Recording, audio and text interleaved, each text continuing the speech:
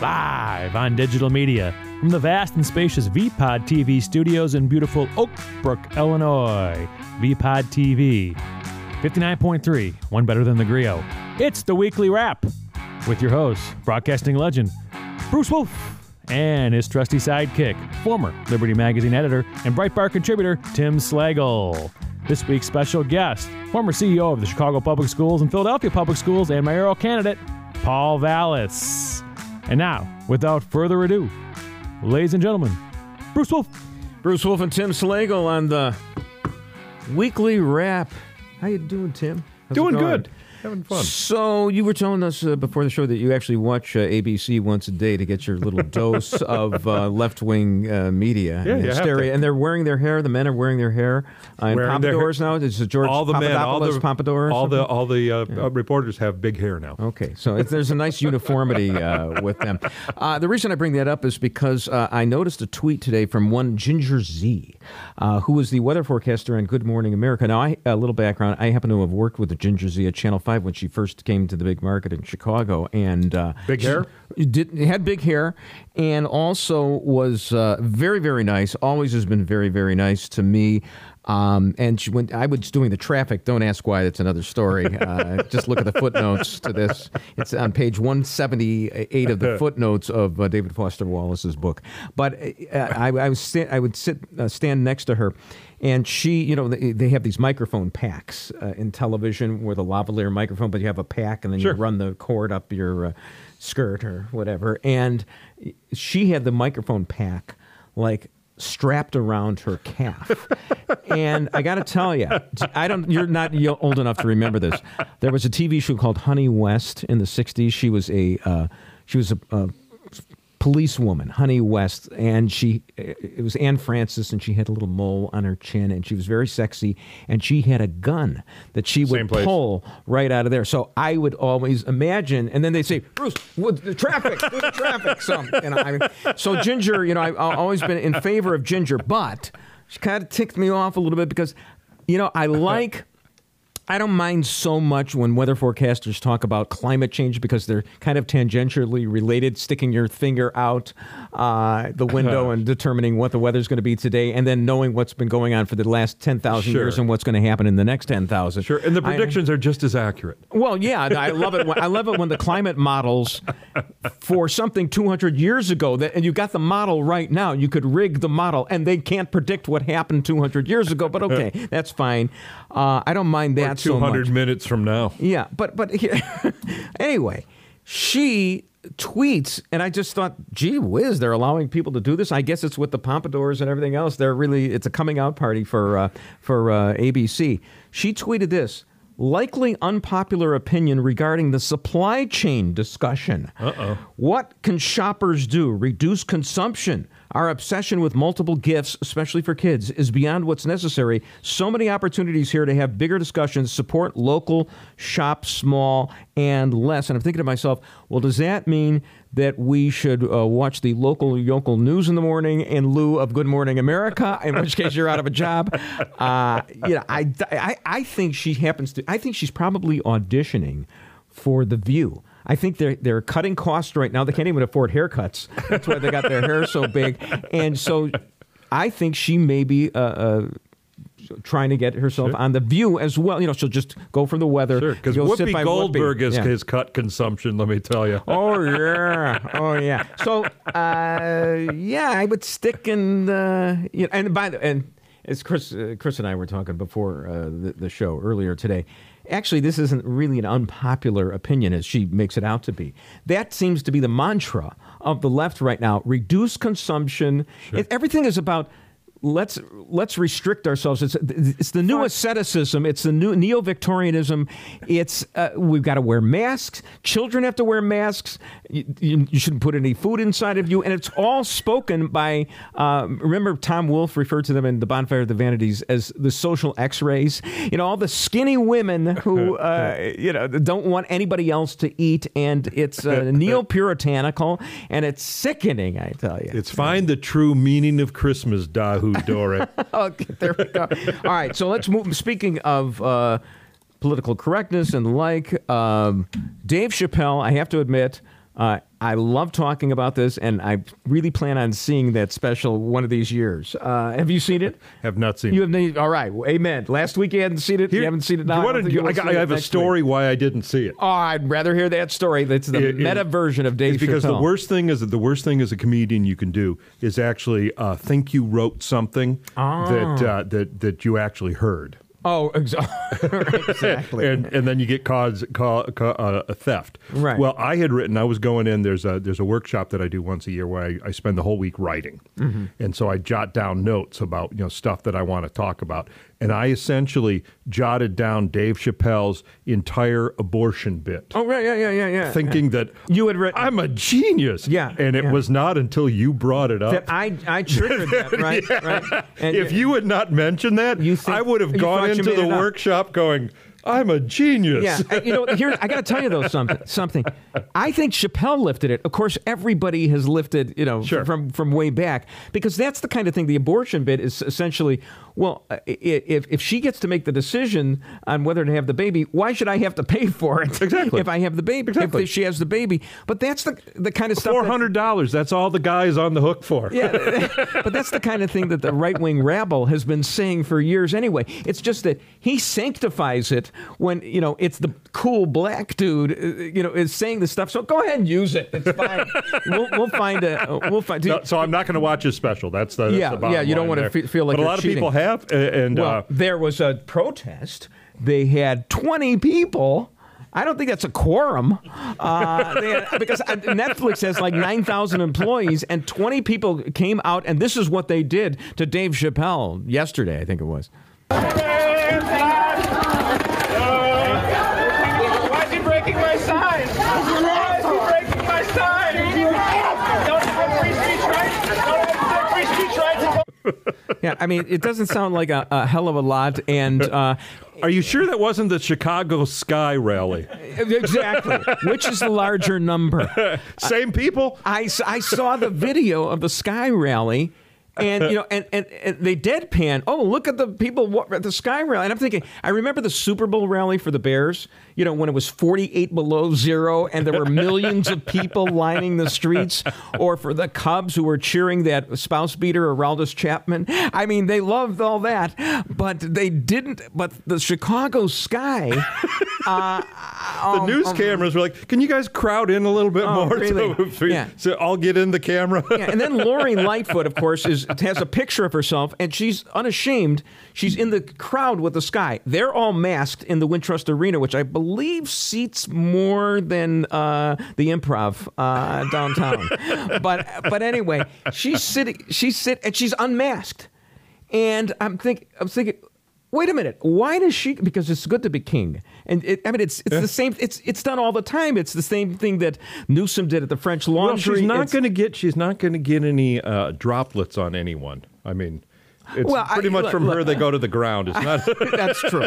That's true. But she's standing there naked and unashamed without the mask, and I'm thinking, is there some sort of 5-second rule, like when you drop the food on the floor and you can eat it, or you have the mask off just for the photo op and then put it back on? I swear, I was at a Zoom religious service on Friday night, Jewish service, where they were doing such kabuki theater because there were some people actual people in attendance at the synagogue, and the cantor, the singer, and the rabbi were taking their mask off to talk or sing, which was the majority of the time, but then putting it back on, then asking people for permission. I mean, I'm not used to all the semaphores of virtual signaling. I don't even know what to do. Yeah, because there's a lot more droplets when you just breathe rather than go, ah! I have no idea.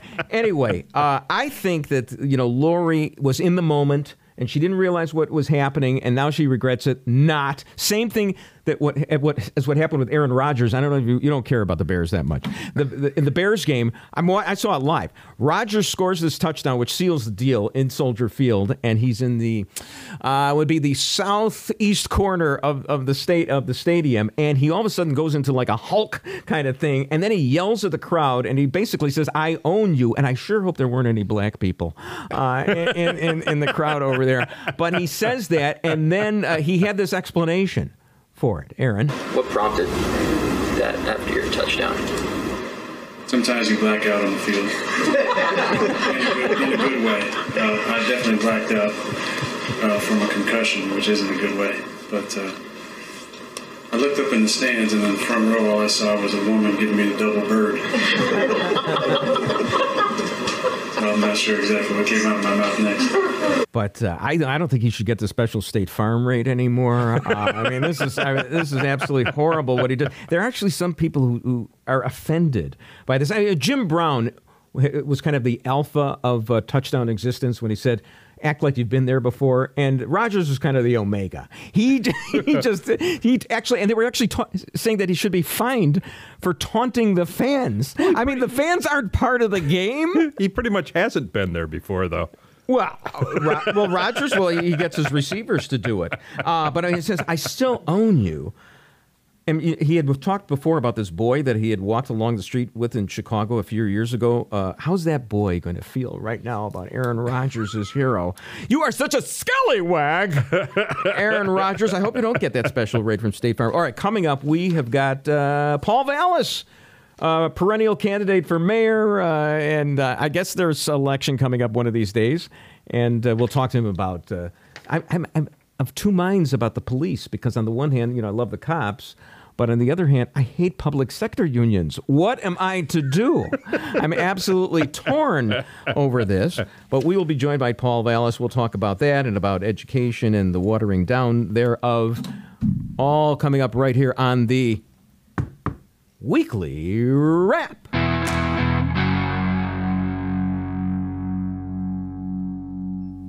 If you can financially sustain a hit, then stick to your guns, take the hit, and we will fight it. But a Cook County judge just came down on the mayor's side, at least temporarily. Judge Cecilia Haran saying, quote, "My ruling is going to be that he should not make public statements that encourage his members to reject or refuse to comply with the city's vaccination policy.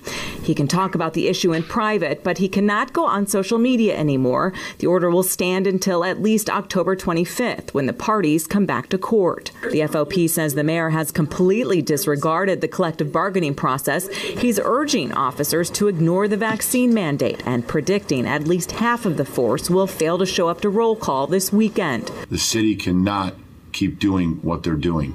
They have an obligation to worry about public safety, not about someone's health status. And Bruce Wolf, Tim Slagle on the Weekly Wrap. Changed it up a little bit. We should give a little credit to, who's that reporter? Nancy Dickerson, I believe, NBC News, and the FOP president. And we are pleased to interpret all this, because I don't understand Chicago politics. I moved out of the city in 1958. A man who would be mayor of the city of Chicago... Should be mayor of the city of Chicago. Education maven, Paul Vallas. Thanks so much for joining us, Paul. We appreciate it. Rose, thank you. So where do you see? I'm torn. As a conservative, as a first principles conservative, I'm against public sector unions. So I want the city to boss around the teachers and the police. On the other hand, I love the cops, and I like the FOP president standing up to Lori Lightfoot, who seems to be doing quite a bit of grandstanding. Yes. No, I agree 100%. I mean, there clearly is a double standard to the way she's treated the police department and the police union, and the way she's treated the Chicago Teachers Union. As you recall, that union threatened to strike illegally, I might add, 3 times, and literally shut the school system down for an entire year. Of course, they've been welcomed back with open arms. The teachers are getting preferential treatment when it comes to the vaccinations. I think they've postponed any sort of punitive action until the end of the year. They're testing at every school. They've set up these vaccination sites. They're allowing teachers and support staff to test and to vaccinate on school time and at school expense. And when it comes to the cops, it's completely the opposite.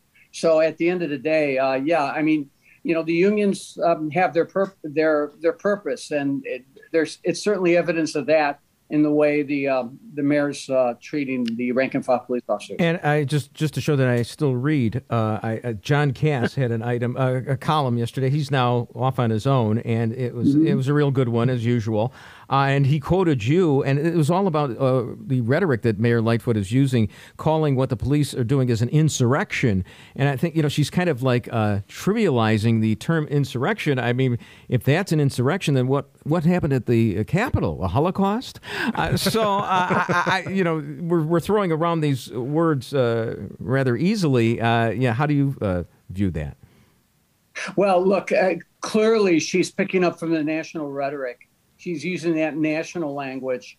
You know, she's referred to the police officers as being disloyal, you know, disobedient, and as the police vaccine protest as an insurrection. Well, if that's an insurrection, what was shutting down the school system, not just last year, but for, I think, 12 consecutive months, school campuses were closed. And let me tell you, the consequences have been traumatic, you know, just in terms of violence. There's been 20 times the number of kids, I'm talking about school-age children who have been murdered in the city of Chicago, then have died of COVID. I believe it's 116 homicides, 6 COVID deaths, all with pre-existing conditions.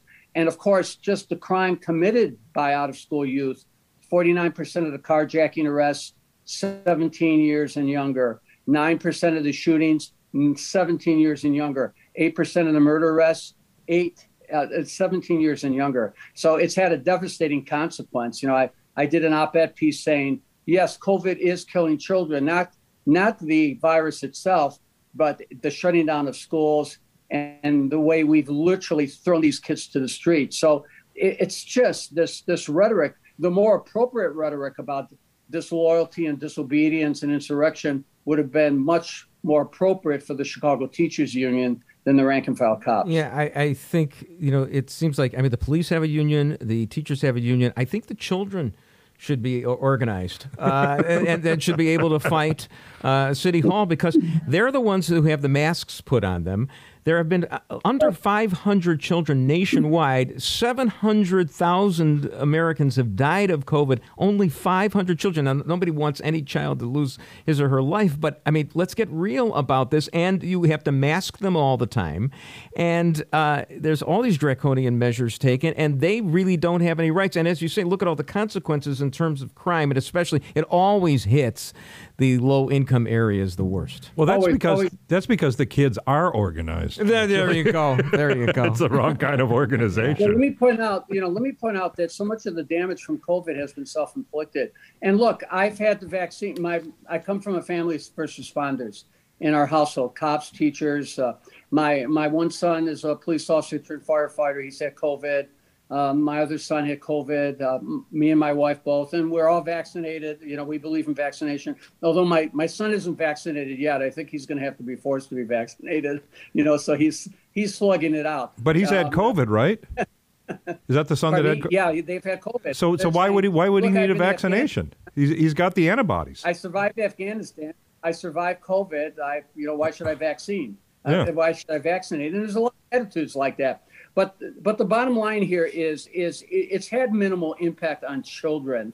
And I'll tell you, no one has really done an analysis of what impact mandatory masking has have on basically a child's development, the interaction with the teachers, the facial gestures and things like that, or for that matter, the respiratory problems that are emerging from children, particularly young children, particularly children who aren't replacing their masks, from constantly ingesting, you know what I mean, the vomitus and well, I like when you throw the Latin, the vomitus. Here's Lori Lightfoot, and we were just talking about this. She's at the Chicago Sky championship game, and everybody around her is masked. She takes off her mask. It's like, and it's like when she got the haircut, when everybody else wasn't supposed to get one. I mean, it's good to be the king. I mean, what does she think she is, the governor of California? I don't. I think you just misgendered her, actually. Well, maybe that's what I choose. It's the pronoun I choose for her. But yeah, I don't understand the hypocrisy. Well, I understand it's hypocrisy. That's what it comes down to. Well, the problem here with the police is, let's face it, it's been a tough year. It's been a tough couple of years for police, and through it's getting harder and harder to be a cop. Not only because the police department has been degraded. I think there are 1,200 fewer officers now than they had when she was when she came to office. Before she came to office, of course, like 300 fewer detectives. So they've really degraded the police department. Plus, Superintendent Brown, whose strategy is an absolute disaster. His strategy is to pull 1,000 cops from the districts. The 10 most violent districts in Chicago have between 75 to 125 fewer cops because he's pulled them all and he's got them in this like super citywide unit, kind of shock and awe unit that is supposed to be dispatched to every hotspots. It's totally ineffective. Meanwhile, you have half the beats in some of those violent communities in the city, most violent districts in the city. Half the beats are covered. Half the squad cars can't patrol because they don't have enough officers. So they've totally degraded the department.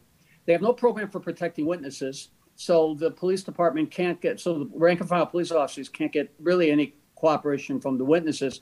And then, of course, you have Fox, who has this revolving door, who basically continues to release dangerous felons to the street. And it's overwhelming. So now on top of all that, you've got this Lori Lightfoot assaulting the police where she's bringing them in and she's threatening to fire them or to discipline them if they don't report their vaccine status. And it's really driving the police into retirement because right now they're going to lose 1,000 cops this year to retirements.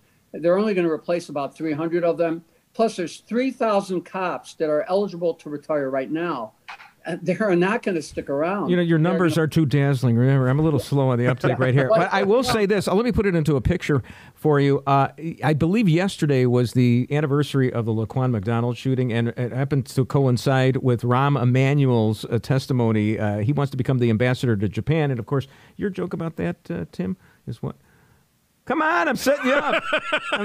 1, 2, 3. You ever remember your own joke? I don't. Paul, don't listen to this. Don't listen to this. This will wreck you if you ever want to become a candidate. About his height. Yeah. It's about his height, Tim. Yeah. Oh, yeah. That the nicest thing about Lori Lightfoot was they didn't have to get a new podium. No. This is about Rahm Emanuel becoming the tallest ambassador guy to in Japan. That's why I wanted to become the because Japan. he'd be the tallest person in Japan. We'll correct it You can't expect me to remember all my jokes. When we edit it, only the ones you steal from Chappelle. No, when we edit this, Paul Vallas will not be part of this because I wanted to become mayor of the city of Chicago. But it reminded me of when Rahm said the police were in a fetal position. And now you throw out all these statistics, and it seems like that was post-Laquan. It seems like it's just as bad or worse. Yeah, it is worse. Well, Rahm made things terribly worse. I remember they gutted the detectives division from 1,200 to like 800. I mean, you can't solve detectives when you have when your detectives division is 1/6 the size of New York. That's on a per capita basis, I might add. I think they'd actually would have. I mean, if you're not, it's like there's two problems with the police. They don't have the resources and the support to make arrests. And of course, you can't prosecute what you can't arrest. And then Fox seems incapable of distinguishing between like dangerous felons and actually nonviolent offenders when it comes to prosecuting or the early release program. So now the cops have the added burden of these these people with long felony records returning to the very communities where they're trying. And you know what? It's all the liberal elite that don't want this. Defund the police. You actually talk to the people in the neighborhoods, and they overwhelmingly want more police. So it's just this fanciful idea that everybody has. Yeah. We'll talk with you, Paul Vallas, a little bit more after this little break here on the Weekly Wrap.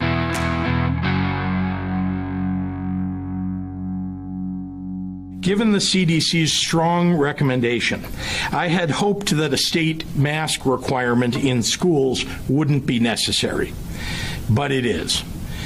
The Delta variant is highly transmissible, more so than any other previous forms of this virus. Because of the lower rates of vaccination among teens aged 12 to 17, because the vaccine has not yet been approved for children under 12, because there are many people who are reluctant across some of the districts to adopt the CDC's guidance, effective immediately, all P12 schools and daycares in Illinois must follow the CDC guidance of universal masking inside. Somebody give him a paper bag. I think it was hyperventilating. Bruce Wolf and Tim Slagle on the Weekly Wrap, joined by Paul Vallas, candidate for mayor once, twice, maybe a future time, and I hope we're gonna get to it. Your pathway out of the police problem, but I did want to address this because we had the wonderful soundbite from the governor. He lost me when he said CDC, because all I remember is the CDC lying and saying we didn't need masks when they actually thought we did need masks, but they wanted to hoard the masks for the frontline workers. But your view on the governor's dictum? Well, let me point out that, let me give you one example. I don't know what word science the governor's been following, but their school mask mandate, the CDC had actually come out with a report, and that report basically said that it determined that it was inconclusive as to whether or not masks or other mitigations had any impact on schools. In fact, it basically said the mitigations like masks only seemed to benefit teachers who had not been vaccinated. But of course, they suppressed that study and they suppressed those results. And even though the World Health Organization, the infamous World Health Organization, also basically was not recommending the masking of children, he went out and he still imposed his, universal mask mandate. He also did it, Bruce, and this is the way they manipulate the data. He made the argument that I'm doing this because there's been a dramatic increase in the percentage of new infections that are among children. But yet he didn't tell you that the reason that the percentage had increased was because they were comparing it with like January to July when the Delta hit. But what they didn't tell you was that the actual number of infections among children had actually were actually 50% of what they were prior to Delta. Oh. and so perhaps the percentage increase was because everybody, the adults were getting vaccinated, and none of the kids were. The point that I'm trying to make is they simply haven't been honest and transparent with the data, and that's just created a lot of misinformation and a lot of cynicism, and a lot of the resistance that you're getting is simply because you can't trust what they say. All I know is that Florida's numbers are going down after the hysteria of Paul Krugman, Nobel Prize winner. Yeah, for economics, not for that. Not a very good columnist. Right. And the numbers in the north are going up. All right, let's switch gears right here for a second. There is this across the country. I read this school, and I experienced it. School districts are removing advanced programs and even standardized testing to achieve an artificial appearance of equity. This person said it promises a kind of equity through mediocrity that all families should reject. I mean, it's the old socialist axiom. We don't really want all boats to rise. We just don't want them all to be equally low. Do you favor excellence in gifted programs in schools? You're an educator in the past. The Wizard of Oz couldn't give the Scarecrow brains, so he gave him a degree instead. There we go. Yeah, exactly. Well, what they're doing is clearly they're drifting away from accountability. They're restoring social promotion. How many states have postponed returning back to the nationally normed standardized tests? I mean, they don't want to show you how traumatic the COVID mitigations have been with the schools closed or the 7 done in partial remote. I think that in combination is drive to kind of equalize everything by lowering the bar, not making the investments needed to raise the bar. When I was in the Chicago Public Schools, they were like, the children were underrepresented in the International Baccalaureate program. So instead of getting rid of that program because they were underrepresented, I decided to increase the program tenfold and put those programs in the poor schools and provide the support services to get those kids to a higher level. 10 years later, there were 20 times the number of kids in IB programs, and the racial breakdown was perfectly balanced. It was like 36% white, 34% black, 30% Latino. I mean, the bottom line is a rising tide lifts all boats, but they seem to be moving in the opposite direction. It's almost, Bruce, as if they've given up. They've given up. It's almost as if they said, we can't close the achievement gap. We can't help these children achieve. So let's just say it's equal. Yeah, right. I mean, I've always thought that they should issue a recall on high school students. Like, I remember when I was forced to read Soul on Ice by Eldridge Cleaver in like 1970, and then later he recanted it all, and I was thinking, shouldn't I be recalled to Niles East High School and read what he has to say about it now? But now, if we're talking about equity, I want to go back to high school, and I want to be the quarterback of the football team, because everything is equal now, and it's yeah, but unfortunately, the cheerleader is also going to have equity, so it's not going to. Yeah. The perks aren't going to be the same as they were. You want to be a football hero, right? So, yeah, it's lunacy. Bruce, there was an article in the Wall Street Journal the other day. It was by this prominent research professor, and he was talking about how now these individuals who are pursuing these research grants and things like that, there's a whole like equity questionnaire you have to fill out. Yeah. You're getting these awarded to you not based on your capacity to do scientific research, but a heavy weighting is given to your being able to talk when it comes to, like, what have you done to advance equity? What have you done to pursue social justice? And it's a good read in the Wall Street Journal. Of course, it's the Wall Street Journal, and you know, obviously they have some very strong opinions on the subject. But it's really getting dangerous because, guaranteed, our international competitors are not. Yeah, right. Not doing this. Look, Paul, they're telling me in my earpiece that Conrad Birdie wants to come out and sing One Last Kiss, but I say the hell with it. The hell with it. I want to hear your pathway for the police. Your way out of this problem. The next mayor of the city of Chicago, Chewy Garcia. No, yeah. Paul Vallas. Let me tell you very quickly, two things. I want to tell you what to do with the police and how to support the police. The first thing, what they have to do, police, is number one, they've got to fill the vacancies. Number two, they got to broaden their recruitment. So they're also trying to poach from other districts, and they're also working with retired military personnel. They're expanding the pool of potential police candidates. The third thing they have to do is they have to do what other cities have done, what Giuliani did back in the 80s, before or 90s, or before he lost his mind. You mean the broken windows policy? Go back to broken windows, James Q. Wilson? Yeah. No, what they did was they hired 500 detectives, retired detectives, and they basically put these detectives on working murder cases. You know, the city could easily do that.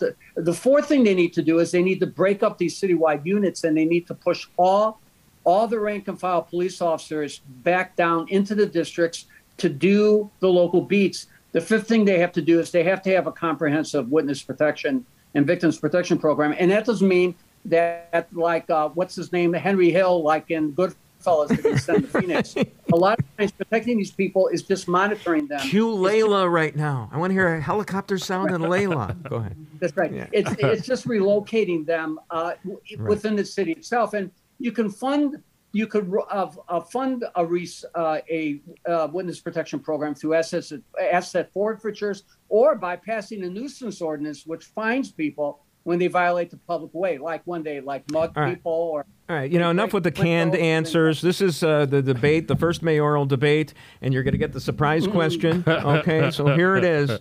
Just was reading this today. Got a public bathroom problem in the city of Chicago. 2.7 million people, only 500 freely accessible public bathrooms. Don't ask me to do the math, but I think that's like 5,000 people in a stall. So so that's a long line. It is a really long line, especially if you have bashful kidneys. So tell me, like halftime. What I don't have the bear game? What do you do about the public bath? Rudy Giuliani had the broken windows policy. You got to fix the broken windows. I think you got to start with the toilets.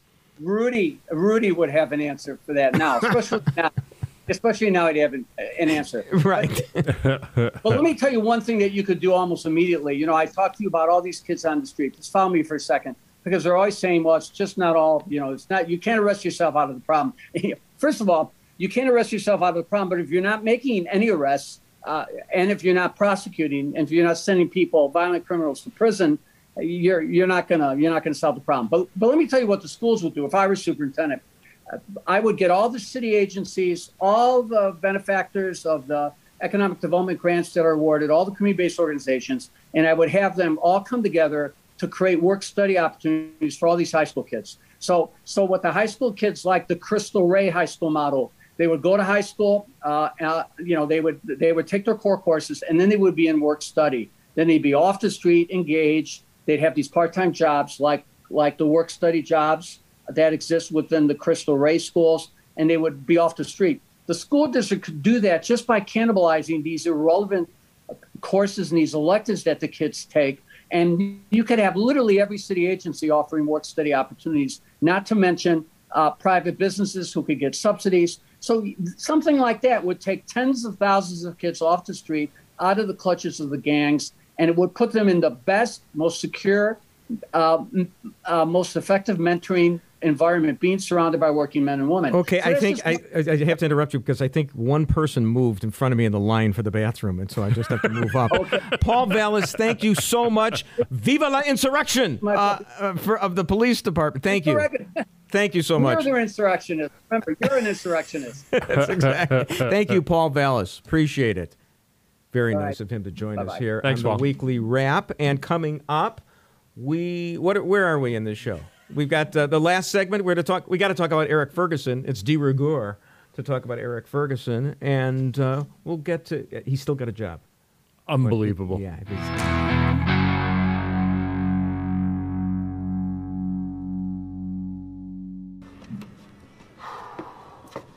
Another show in the books. Why do I need a drink?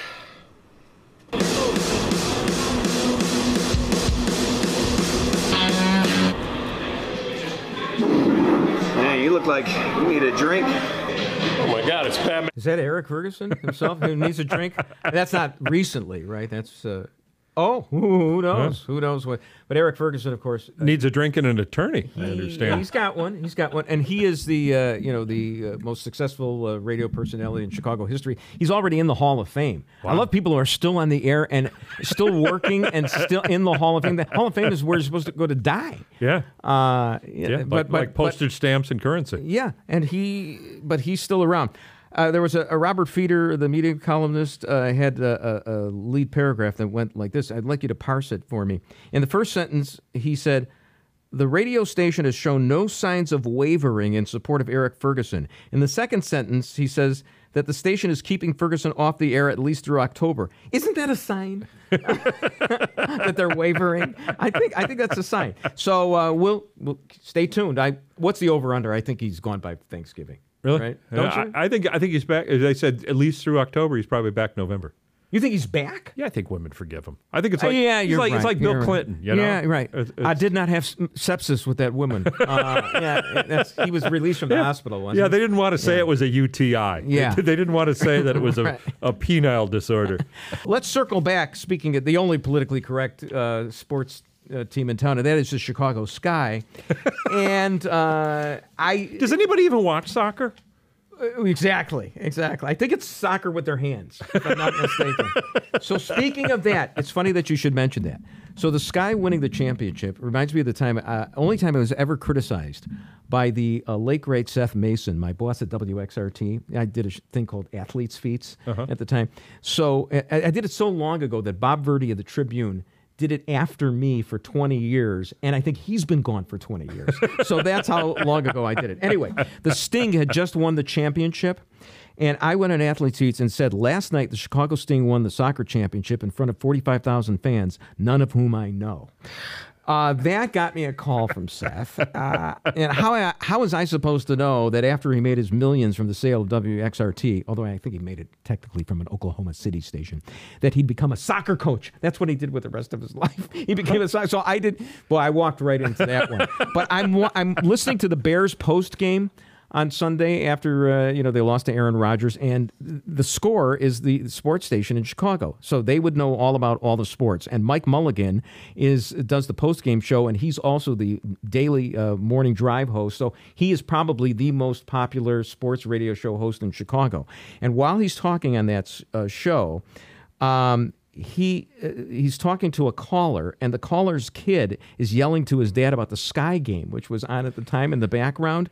And Mulligan wasn't all that certain whether this was the championship clinching game. Now he did now either that or he didn't want people to change the channel or something like that. But it sounded like he didn't know that he didn't know, and that's how ignorant and how sexist and horrible and hatred and misanthropic and misogynistic we are. I'm sure they covered it on WCPT, though. I would hope so. I hope their games are on that station next year. Anyway, all right, let's go back here to the story that everybody wants to hear about, and that is the story of the man who stuck 15 eggs up his keister. Now, it happened in Europe, I guess. Yeah. And the reason has to be Germany, I'm guessing. And I'm assuming it was a Daily Mail story because, anyway, assuming that it's true, and even if it isn't, hey, it's a podcast. So let's assume that it's true. But I was thinking, I know we have our supply chain problems here, but isn't that a draconian method to hoard goods? You're taking this pretty light. For all you know, the man identifies as a chicken. It could be. My you know the old story. My sister thinks she's a chicken, and why don't you disabuse her of the notion we need the eggs? Remember that one? It's a line that Woody Allen uses at the end of Annie Hall. So, all right, let's talk about Mayor Pete. Right now, he takes 2 months off for his kid, and you were noting... That's a real uncomfortable segue, by the way. 15 eggs up the keister to Mayor Pete. You know what? I'm fidgeting in my chair right now, and it's because of you that you had to draw attention to it. Why did you just let it go? Some things, I need the eggs. You read between the lines. You read between the lines of the Torah. You don't have to be hit over the head with it. Anyway, so... and he was criticized for taking 2 months off work while we're having these supply chain problems. I mean, that's what the Department of Transportation is all about. In his defense. All right. In his defense. Sure. Okay. He just gave birth to twins. How can he ride a bicycle to work? There we go. Yeah. And there was that picture of him and his husband in a hospital bed where I guess maybe I don't know. I mean, why would they be in a hospital bed? They hadn't actually delivered. But maybe it was to keep the babies comfortable because that's what they were familiar with. Yeah. No, you know, they just ripped those babies out of that poor girl's. Get out of here. Took over Bring her the bed. Klieg lights in. We got to take the pictures right now. This is a photo op. Now, he was criticized for taking 2 months off. And I was thinking, I'm pretty sure Lou Costello went back to work with Bud Abbott the day after his child died. Or was it Abbott who was back to work? Who was back to work? Oh, who was at first base? All right, so anyway, when you do the who's on first routine yourself. Man. But it is true that one of them took time off. And didn't take any time off. That was the old days. But now you notice football players, they're on pregnancy leave. It's a 16-game season. Yeah. Can you make the 1 day a week? Yeah. Can you time it? I mean, have the C-section in the 11th month. I hate to sound... Yeah, Woody Hayes never would have allowed that. My mom noticed that football's gotten really. She said you look at them, they get hit now, and they roll on the ground holding their leg like a soccer player. Yeah. Anyway, I think him taking 2 months off was reparations for all the would-be gay dads or weren't allowed to be gay dads for generations. But maybe he should share the secretary should share the bounty with everybody else and take like 2 weeks off, not 2 months off.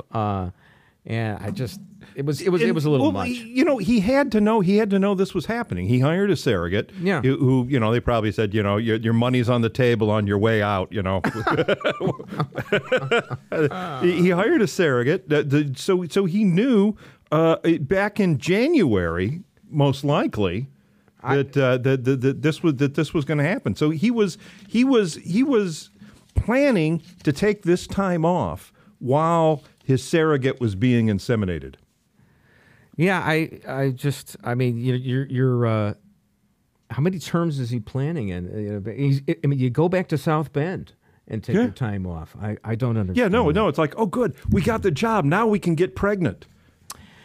It's because we're gonna get time off. We just got a sweet federal gig. Yeah, federal largesse. It's like there's a supply chain backup. Oh, I need my time off. The beneficiaries of federal largesse are the federal employees, most of all. So there's a story which should have been headlined, "The Art Institute Blows." And the reason is that apparently they had this docent program, and there was these, middle-aged, rich white women who would be the docents of the Art Institute, and they actually had to study and for like a year and a half and be well-versed in art, and they'd give the tours of the Art Institute, and, they'd say, see, that's Grant Wood, and, and the American Gothic, and there's Nighthawks, and there's the Seurat painting, and then the rest of it you can close your eyes and fall asleep to, and wait till you get to visit the Mona Lisa at the Louvre. More naked saints and angels here. Right. So, but they were, and the Art Institute is killed. They just killed that program. They just ended it, and the reason is because it wasn't ethnically diverse, and so they just ended it. I mean, they couldn't have slowly. Through attrition, gotten rid of these people, and these are people who are donors. They're saying minorities are minorities so well versed in art that they don't need it. Is that what I think is actually going to happen? It sounded to me, I was trying to read between the lines on this, that they really won't be replaced by a bunch of minorities, because it would be impossible to train them that quickly to be docents. So what they're probably going to do, I would think, is going to have some kind of hologram of a minority who's got a canned speech to give throughout your tour of the Art Institute to appeal to the ethnically diverse audience. But it just seemed like a really awful way, and that's why when I saw the lions of the Art Institute draped in the Chicago Sky jersey, I just wept. I wasn't that thrilled with it. So, I mean, it's just bothersome. And these women actually studied, they knew their stuff, and they wanted to transmit, the knowledge. Well, we know that lions aren't good at football, so. Oh, yeah. We absolutely do know that. And you say you're not a sports fan. I just know the punchlines, man. Yeah, right. Anything that has the lions in it is fine. All right, we got our bonus segment coming up right here, as if we haven't given you enough. I think we're going back to today. Wolf's World. Is that what we're doing? That's a great tease. And Tim's Town, apparently. So hope you enjoyed the show. Do come back, y'all. You hear? I hope we're sponsored by a cigarette company. And the Winston tastes good in the bonus segment. That'll all be coming up on the weekly wrap.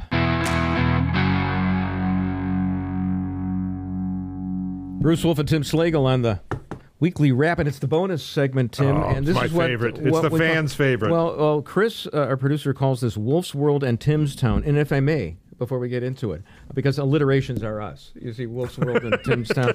I have an alliteration story for you, right? So I'm working at Channel 5 and the morning show at the time. And this is around the, remember the Virginia Tech massacre?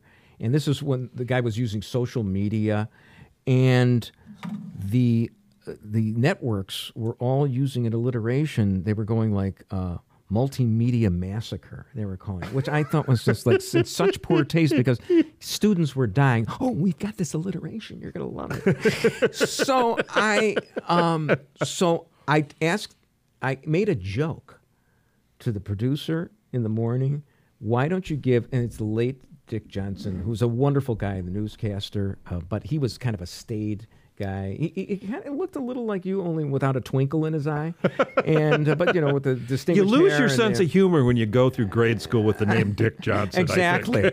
He was a little redundant, but so I suggested that why don't you give him a tease that the news is going to be coming up, and I wrote something along the lines of multimedia monomaniacal massacre mayhem, some kind of tongue twister with that. And the producer actually gave it to him to read. And Dick actually would fumble around every once in a while. And I'm seeing him read this, and I'm thinking, and he pulled it off. He actually, but I'm thinking to myself, I'm cringing because this guy's going to fall all over himself. That's the Wee Willie Winky episode of the Mary Tyler Moore Show. Oh, is that what happened? Do you remember that her and Rhoda get like a little tipsy? And they're writing the pre-obituaries for people that die. So they get down to Wee Willie Winky. It's the last one in the box. And they make this, hobbies included breathing and getting up in the morning. And they did this, and he died before she could, and it was Ted read it on the air. Oh my goodness! Ted. So it's that's kind of a real life story of that. Really. So anyway, the Dick maniacal Johnson, multimedia maniac murder. Yeah, and massacre. he pulled it off with aplomb. All right. So what is this segment about? This is where we delve deep into the social media of Bruce and Tim. The multimedia. Yep. There we go. It's our own multimedia massacre. we pull out posts or tweets where we have a question, or we might think there's some humor in them. Mm-hmm. We can go a little deeper and ask, what were you thinking? Mm-hmm. Along those lines is what these are. Sure. So we start with Bruce. Yeah. Wolf's World. Okay. You retweet the New York Post, which is a tweet of them saying the Walgreens closes 5 more San Francisco locations, citing organized retail crime. You retweet this at Danny Parkins of The Score. Okay. Can Danny Parkins of The Score do a radiothon to thwart the Blue Chew desert that Inglewood may become someday? Yes, because, you see, they advertise for Blue Chew. Uh-huh. Do you know what that is? That's is that the mint chewing tobacco? No, that's I'm sorry. It's the Viagra gummies. Right. Yeah. And it's actually funny because I love that this Danny Parkins, who's in his 30s, is actually in pimping or whatever for Blue Chew. I mean, he must be very confident that he can do that. So or can't do that is the but and he also he also did a radiothon for food deserts. On The Score, because it was the virtue. He actually believed he was helping people out. Sure. Little did he realize there's been a University of Chicago study, the Booth School study, which shows that people who live in food deserts don't want to eat good food, healthy food. They'll travel 7 miles to get junk, and it stands to reason because poor people. I mean, the junk food is what keeps them going, and cigarettes and everything. It's only the rich people, the people who want to be beneficent. The whole food shopper. Yeah, right. That can be skinny and afford to eat healthy. But anyway, so that's a lengthy explanation. Well, I did have a question. Is that all based on your jealousy of Danny Parkins' success radio show and success? Yes, when he's not all that talented. I think he's talented. I think he actually is talented, and I think he's pretty good. I can't stand the virtue signaling, and I hate that station. What could I say? He's a woke guy with ADD. All right, so we go to Tim's town. Huh. And Tim, pardon me if maybe we talked about this one. Again, this is a volume thing for Bruce versus a quality thing for Tim. He must do a lot of editing because there are not a lot of posts from Tim to go through. This is a post from September 2nd. Congress should pass a law that grants any American who can get U.S. military equipment out of Afghanistan the right to keep it. I think that makes total sense. I mean, we had the Privateering Act that allowed people, just if you can take out British ships, you can keep them, and we're not going to prosecute you. Right. I mean, you're doing a service for the country. Exactly. And you're keeping it out of the enemy's hands. You think you're going to be able to get a dozen ex-SEAL team guys going, you mean if we get an F-15, we can keep it? And the machine guns and the tanks? Let's go. I think it's a great idea. That was not a joke. That was dead serious. No, I still think it's a good idea. It's not a bad idea. Bruce, we move on to you. The volume comic. Comic, sure. Yeah. I kid. So this was from a couple of days ago. Hurts. Bruce, you're retweeting Mary Dixon. Game 3 in Chicago tonight with excitement, and then you retweet. Tell me what time The Score is breaking this all down so I can listen. Yeah, exactly. Well, Mary Dixon is, and I know Mary. She used to be Lynn Bramer's newscastress, and now she went over to NPR where she reads some things. But very calmly. I love Mary. And I actually subbed for her once, many, many years ago, because Lynn and I were golf buddies.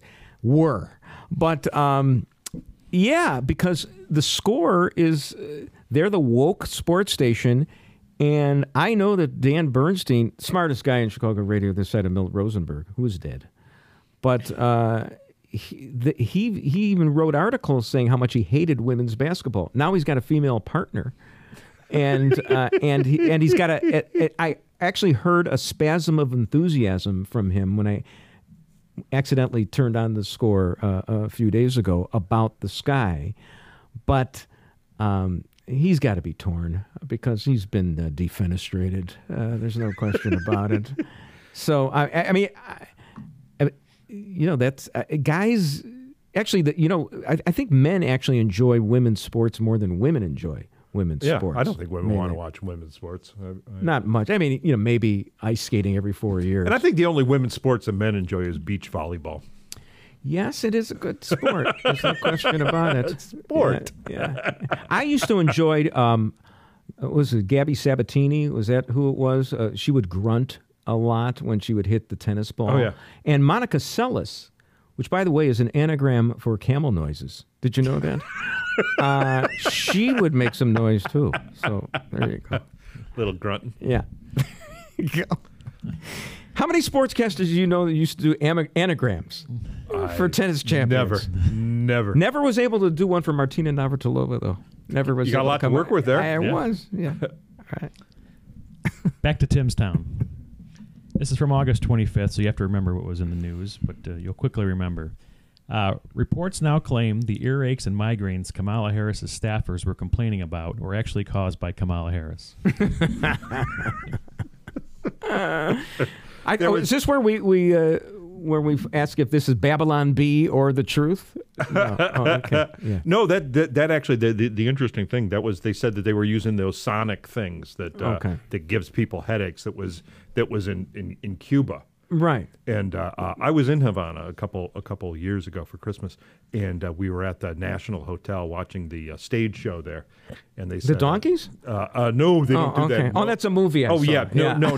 Now you get to see the history of Cuba done as like a Ricky Ricardo review. And it starts with the colonists, and then goes through slavery, then to the gangsters, and they have like a little West Side Story thing, and then. Anyway, so somebody actually got sick that was on the bus from the cruise ship with us, and they said somebody threw up over there. And I said, well, maybe he probably got one of those sonic things, huh? Oh, and the whole room went, they go, please, sir, if you ever say that again, you'll have to leave.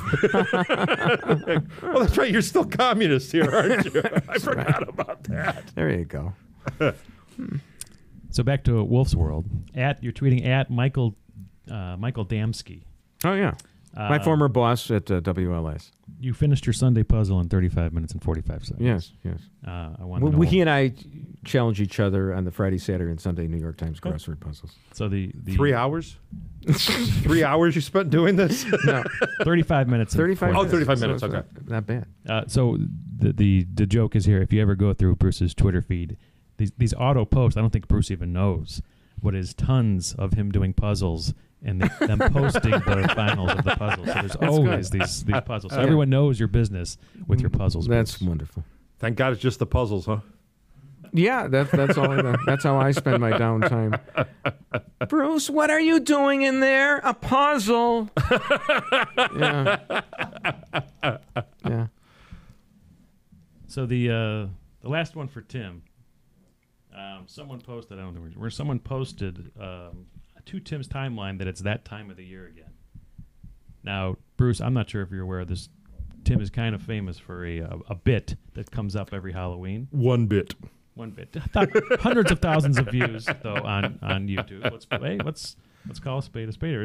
It's got much traction. So I wanted to play the bit. We're going to end tonight with this bit. Okay. And it's a quite famous bit that Tim has done, explaining. We'll just play the bit.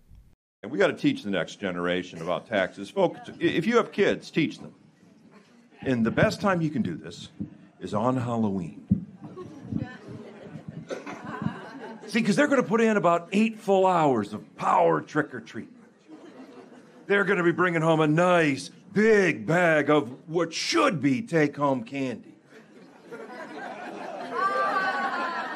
Just greet your little tyke at the door. Just, hey, that's a nice big bag of candy you got there, Tony Stark.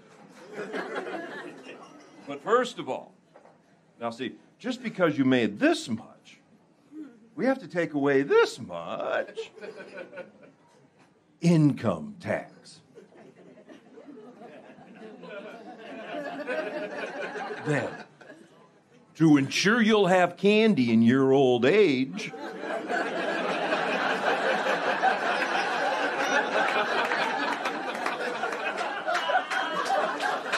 pay the Social Security tax. Quit crying. You're going to see it in 50, 60 years. Well, I'll tell you what. We'll just put that right up here. Won't touch it till then.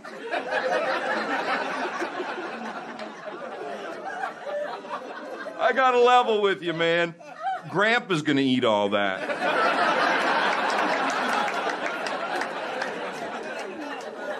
You'll have grandchildren of your own, don't you? Ooh, last of all, we can't forget that state tax, can we? Ooh, wait a minute. We're in Minnesota, aren't we?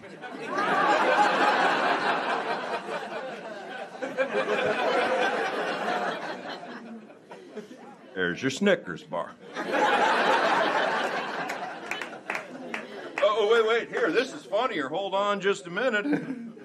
Payday! What, are you going to eat that right now? Hold it just a minute. Sales tax. You know, I think kids are smarter than that. I bet if you did there, kid, you wouldn't even get dressed up the next year.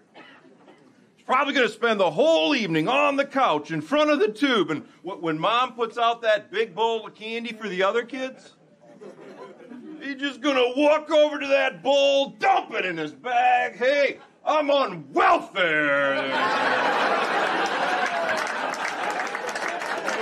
Hey, that's all for me. Thank you very much. Good night. I love you hate listening to your own bit. You noticed that? I noticed. You noticed the grimace. You hear that laugh there? Right. I mean, the director's cut of this was really perfect. I didn't like my... Very enjoyable. Very good. Well, that's a great way to end the show. Thank you. Happy Halloween, everybody. Yay. Bye.